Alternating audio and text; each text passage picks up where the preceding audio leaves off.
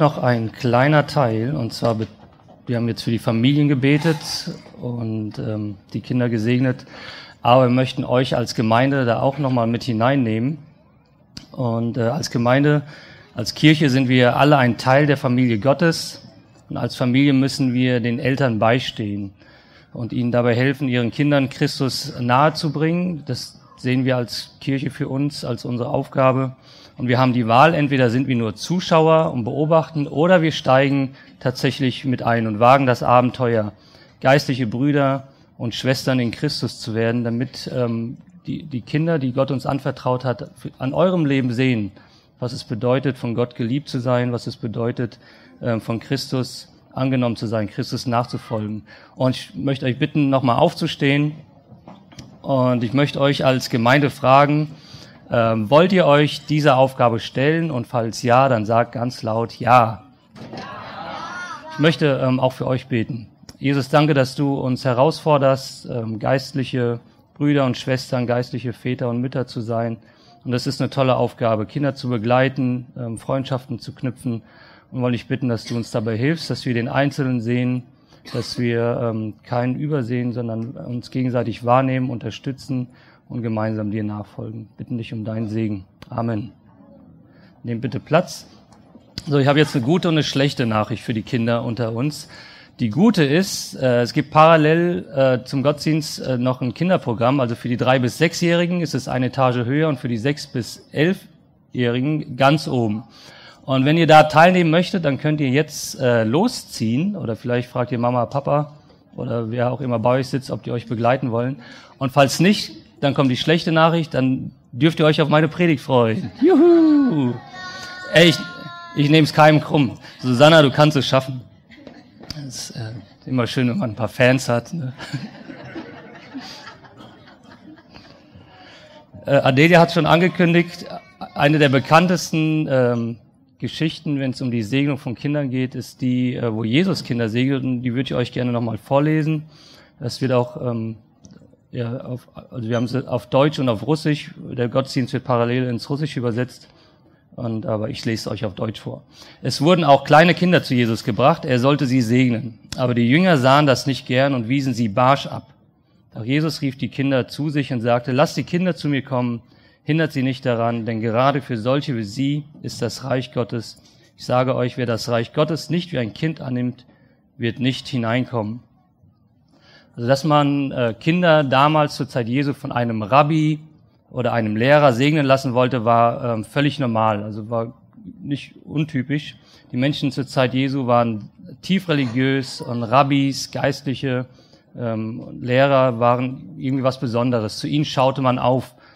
Und bestimmt dachte man sich auch, ja, die haben einen besseren Draht zu Gott, ne? Deswegen bringt man sie zum Segen dorthin.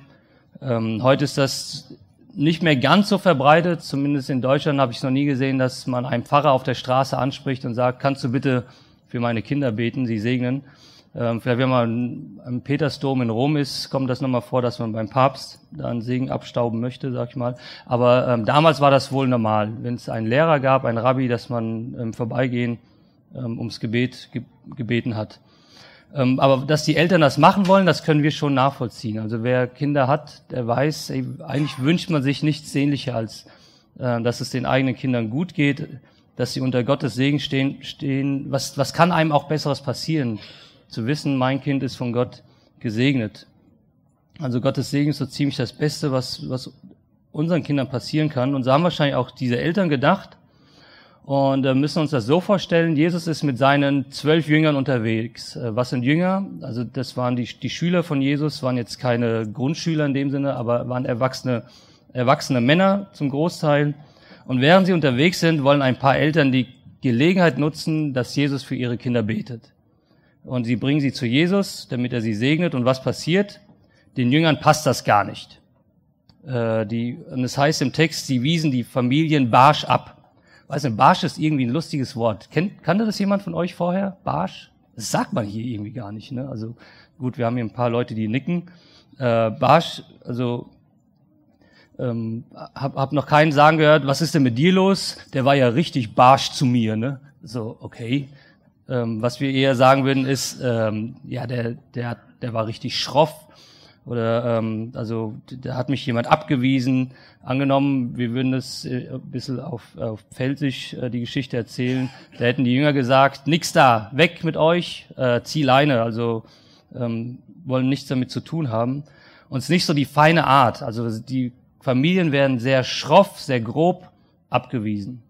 Und bevor wir hier mit den Jüngern von Jesus zu hart ins Gericht gehen, manchmal sind Dinge einfach unpassend. Also manchmal passt es gerade nicht, ist irgendwie unglücklicher Zeitpunkt. Manche Leute sind auch echt aufdringlich, ne? Also wo du denkst, ernsthaft jetzt, mach doch mal locker. Und wir bekommen auch nur einen ganz kleinen Ausschnitt vom Leben Jesu berichtet. Ne? Wir wissen nicht, was drumherum passiert ist. Wie lange die Reise schon vonstatten ging, wie langsam die vorangekommen sind, wie oft die schon unterbrochen worden sind. Und vielleicht haben sich die Jünger gedacht, ernsthaft? Jetzt auch noch Kinder? Nee, also sonst kommen wir ja nie an, es reicht jetzt. Wissen wir alles nicht. Aber was die meisten Eltern wissen, ist, dass Kinder stellenweise etwas herausfordernd sein können. Wir haben es bei Tessa gehört, die mag nicht schlafen. Ne? Also wir lieben ja Kinder, die nicht schlafen möchten. Ne? Also das kann einem echt den Zahn ziehen. Also irgendwann bist du halt platt. Und bei mehreren Kindern kann es auch sein, dass alle gleichzeitig mit dir reden und du denkst, ernsthaft? Also kapiert ihr es nicht, dass ja generell haben Kinder kein Gespür dafür, ob es gerade passend ist oder nicht. Also ob du gerade was Wichtiges tust und nicht verfügbar bist. Die Anfrage wird einfach rausgehauen, egal ob es dir passt oder nicht. Also unsere Kinder sind irgendwo im Haus und da, wo sie sind, rufen sie Papa, Papa und also wieder Notrufen im Handy und der Rettungswagen muss dann zu dir kommen. Ne? Und es wird nicht gefragt, passt es dir, sondern wird immer davon ausgegangen, du bist startklar. Du wartest nur auf diesen Anruf. Ich habe mir dann irgendwann angewöhnt, dass ich da, wo ich gerade bin, einfach zurückrufe. Hier, ne? Und dann dauert es halt eine Weile, bis sie mich finden. Oder wenn meine Kinder zu mir kommen und mich fragen, Papa, dann mache ich in letzter Zeit, reagiere ich immer so, ich sage, was? Ne? Als wäre ich total genervt. Sie wissen, ich mache nur Spaß, aber ich mache keinen Spaß.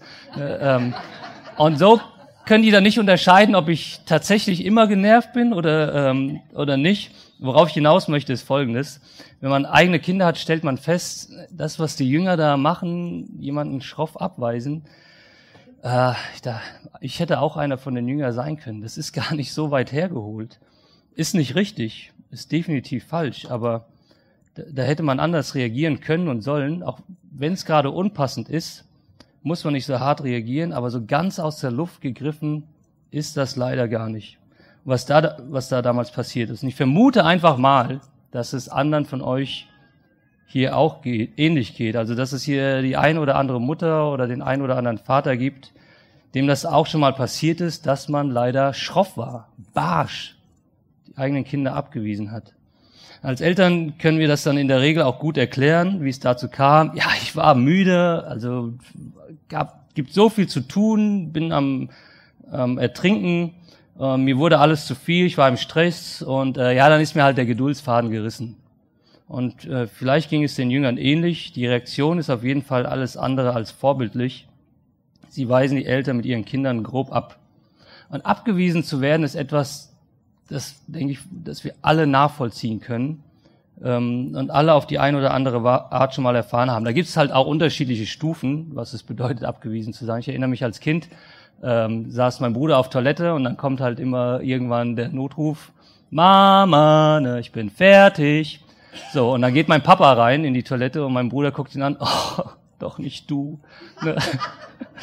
Das ist eine Form von abgewiesen werden, die wir gerne in Kauf nehmen. Ne? Ey, Mama, Schätzchen, ich habe alles probiert. Ne? Es ging einfach nicht, ich konnte nicht helfen, du musst kommen.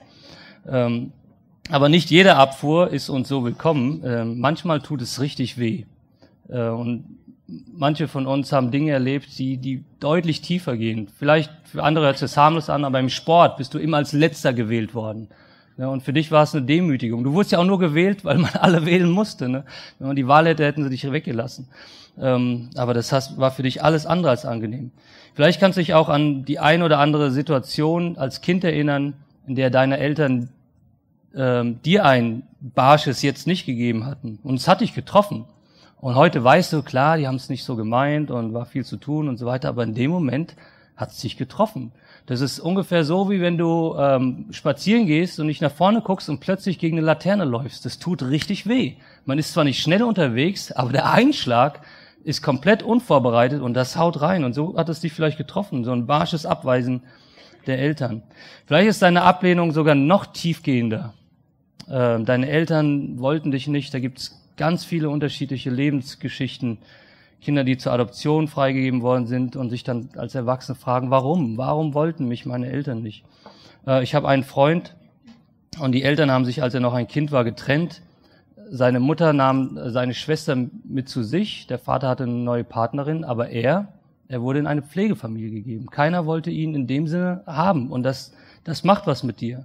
Das ist ein Schmerz, der richtig tief geht. Und manche von euch können das nachvollziehen. Eine natürliche Schutzreaktion ist dann, ich ziehe mich zurück.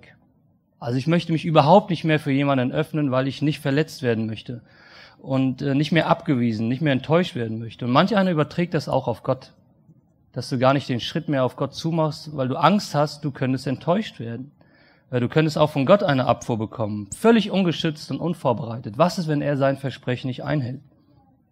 Und wenn es eine Person gibt, die dich in diesem Punkt verstehen kann, das nachempfinden kann, wie es dir geht, dann ist es Jesus Christus. Jesus bekam die schlimmste Abfuhr, die wir uns als Menschen nur vorstellen können. Also einmal wurde er zu Unrecht ausgepeitscht, misshandelt und dann am Ende auch getötet. Seine besten Freunde haben ihn in dem Moment verlassen, weil sie am dringendsten gebraucht hätte. Aber nicht nur das, im schwersten Moment seines Lebens kehrte sogar Gott, unser Vater im Himmel, ihm den Rücken zu. Das ist etwas, was wir Christen als die Hölle bezeichnen. Du bist von Gott verlassen. Und wenn es einen gibt, der weiß, wie es sich anfühlt, von Gott und der Welt sprichwörtlich verlassen zu sein, wenn es einen gibt, der wirklich weiß, wie es dir geht, dann ist es Jesus. Doch es gibt einen Unterschied zwischen Jesus und uns. Jesus wusste, dass seine Freunde ihn nicht zu ihm halten würden. Er wusste, dass sein Vater im Himmel ihn verlassen würde und es mehr als nur schrecklich werden würde, und er hat es trotzdem getan. Er hat sich auf den Weg gemacht zu uns auf diese Erde und ließ das über sich ergehen. Warum? Damit du und ich, damit wir uns ganz sicher sein können, unser Vater im Himmel wird dich niemals verlassen. Du hast die Garantie, dass Gott mit offenen Armen dasteht, dass er dir nicht den Rücken zukehrt. Er nimmt dich herzlich in Empfang. Und genau so geht die Geschichte dann auch weiter. Die Jünger weisen die Kinder barsch ab, aber was macht Jesus? Er sagt, nein, lass sie zu mir kommen. Ich lese uns das nochmal vor. Doch Jesus rief die Kinder zu sich und sagte, lasst die Kinder zu mir kommen, hindert sie nicht daran, denn gerade für solche wie sie ist das Reich Gottes. Ich sage euch, wer das Reich Gottes nicht wie ein Kind annimmt, wird nicht hineinkommen. Bei Jesus ist jeder willkommen, egal was andere sagen. Wenn dir jemand sagt, du bist nicht gut genug, jetzt ist unpassend, das stimmt nicht. Bei Jesus ist jeder willkommen, zu ihm darf jeder kommen. Wenn du dich auf den Weg zu Jesus machst, kannst du dir ganz sicher sein, dass du nicht weggeschickt wirst. Und als Eltern können wir uns an dieser Stelle von Gott gebrauchen lassen. Weil du weißt, ich bin bei Gott angenommen, kannst auch deine Kinder annehmen. Weil du weißt, ich bin geliebt und sicher bei Gott, kannst du das auch an deine Kinder weitergeben. Kannst du ihnen Liebe und Sicherheit geben, dass sie sich angenommen fühlen. Und somit können wir als Eltern lernen, was es bedeutet, weil wir es erfahren haben, was bedeutet, bei Gott angenommen zu sein, können unsere Kinder bei uns lernen, was es bedeutet, geliebt und angenommen zu sein. Was tun, wenn du dich mal wieder in der Rolle der Jünger wiederfindest, wo du barsch warst, wo du schroff warst? Wir alle leben aus Gnade und Vergebung. Es ist keiner perfekt von uns, wir alle machen Fehler, aber du kannst auch in solchen Momenten praktisch zeigen, was es bedeutet, aus Gnade und Vergebung zu leben, indem du dich entschuldigst, indem du Fehler zugibst, um Vergebung bittest und sagst, es tut mir leid, das war nicht richtig, ich versuche das beim nächsten Mal besser zu machen. Als Eltern ist das gar nicht so einfach, seinen Stolz zu schlucken, und wir würden uns da gerne manchmal erklären, aber das ist auch ein Moment, wo du deinen Kindern zeigen kannst, wie Gott mit uns umgeht, indem er Vergebung anbietet, indem Gnade da ist. Jesus segnete die Kinder und auch du kannst deine Kinder segnen. Also das dir heute ist super, ist sehr schön, aber da muss es nicht stehen bleiben. Du kannst deine Kinder zu Hause segnen und gewöhne es dir an, einfach täglich für deine Kinder zu beten. Wir haben es uns angewöhnt als Familie, dass wir für unsere Kinder beten, bevor sie das Haus verlassen, bevor sie zur Schule gehen. Sie bekommen dann einen Kuss auf die Stirn oder eine Umarmung und werden in den Tag verabschiedet. Wenn das zeitlich bei denen nicht passt, find eine andere Gelegenheit vorm Schlafengehen. Finde einen Weg, wann du für deine Kinder ungezwungen beten kannst. Kinder sind auch total unterschiedlich. Manche von unseren Kindern kommen selbst auf uns zu, hey, muss noch beten, weil ich will los. Ne? Und andere musst du sagen, halt, stopp, ich bete noch für dich. Aber es ist einfach eine schöne Gelegenheit, unsere Kinder zu segnen, sie unter Gottes Segen zu stellen und dann auch in den Tag entlassen. So versuchen wir als Eltern, sie auch auf Jesus hinzuweisen, sie in Liebe annehmen und zeigen, hey, du bist auch bei Gott geliebt und angenommen. Bei ihm sind unsere Kinder willkommen und das, was wir bei Jesus erfahren haben, das versuchen wir an unsere Kinder weiterzugeben. Und das ist unser Wunsch, auch mit so einem Segnungsgottesdienst, das an euch weiterzugeben, zu sagen, hey, sei ein Segen für deine Kinder. Du hast die Chance, sie zu Gott auch hinzuführen, so wie du sie in Liebe annimmst, dass sie erfahren können, unser Vater im Himmel geht genauso mit uns um. Ich möchte mit uns beten, bitte euch nochmal dazu aufzustehen. Jesus, danke, dass du uns liebst. Danke, dass du uns am Kreuz bewiesen hast, dass du uns niemals verlassen wirst. Du hast das auf dich genommen, damit wir uns ganz sicher sein dürfen. Du kehrst uns nicht den Rücken zu, du weist uns nicht schroff ab.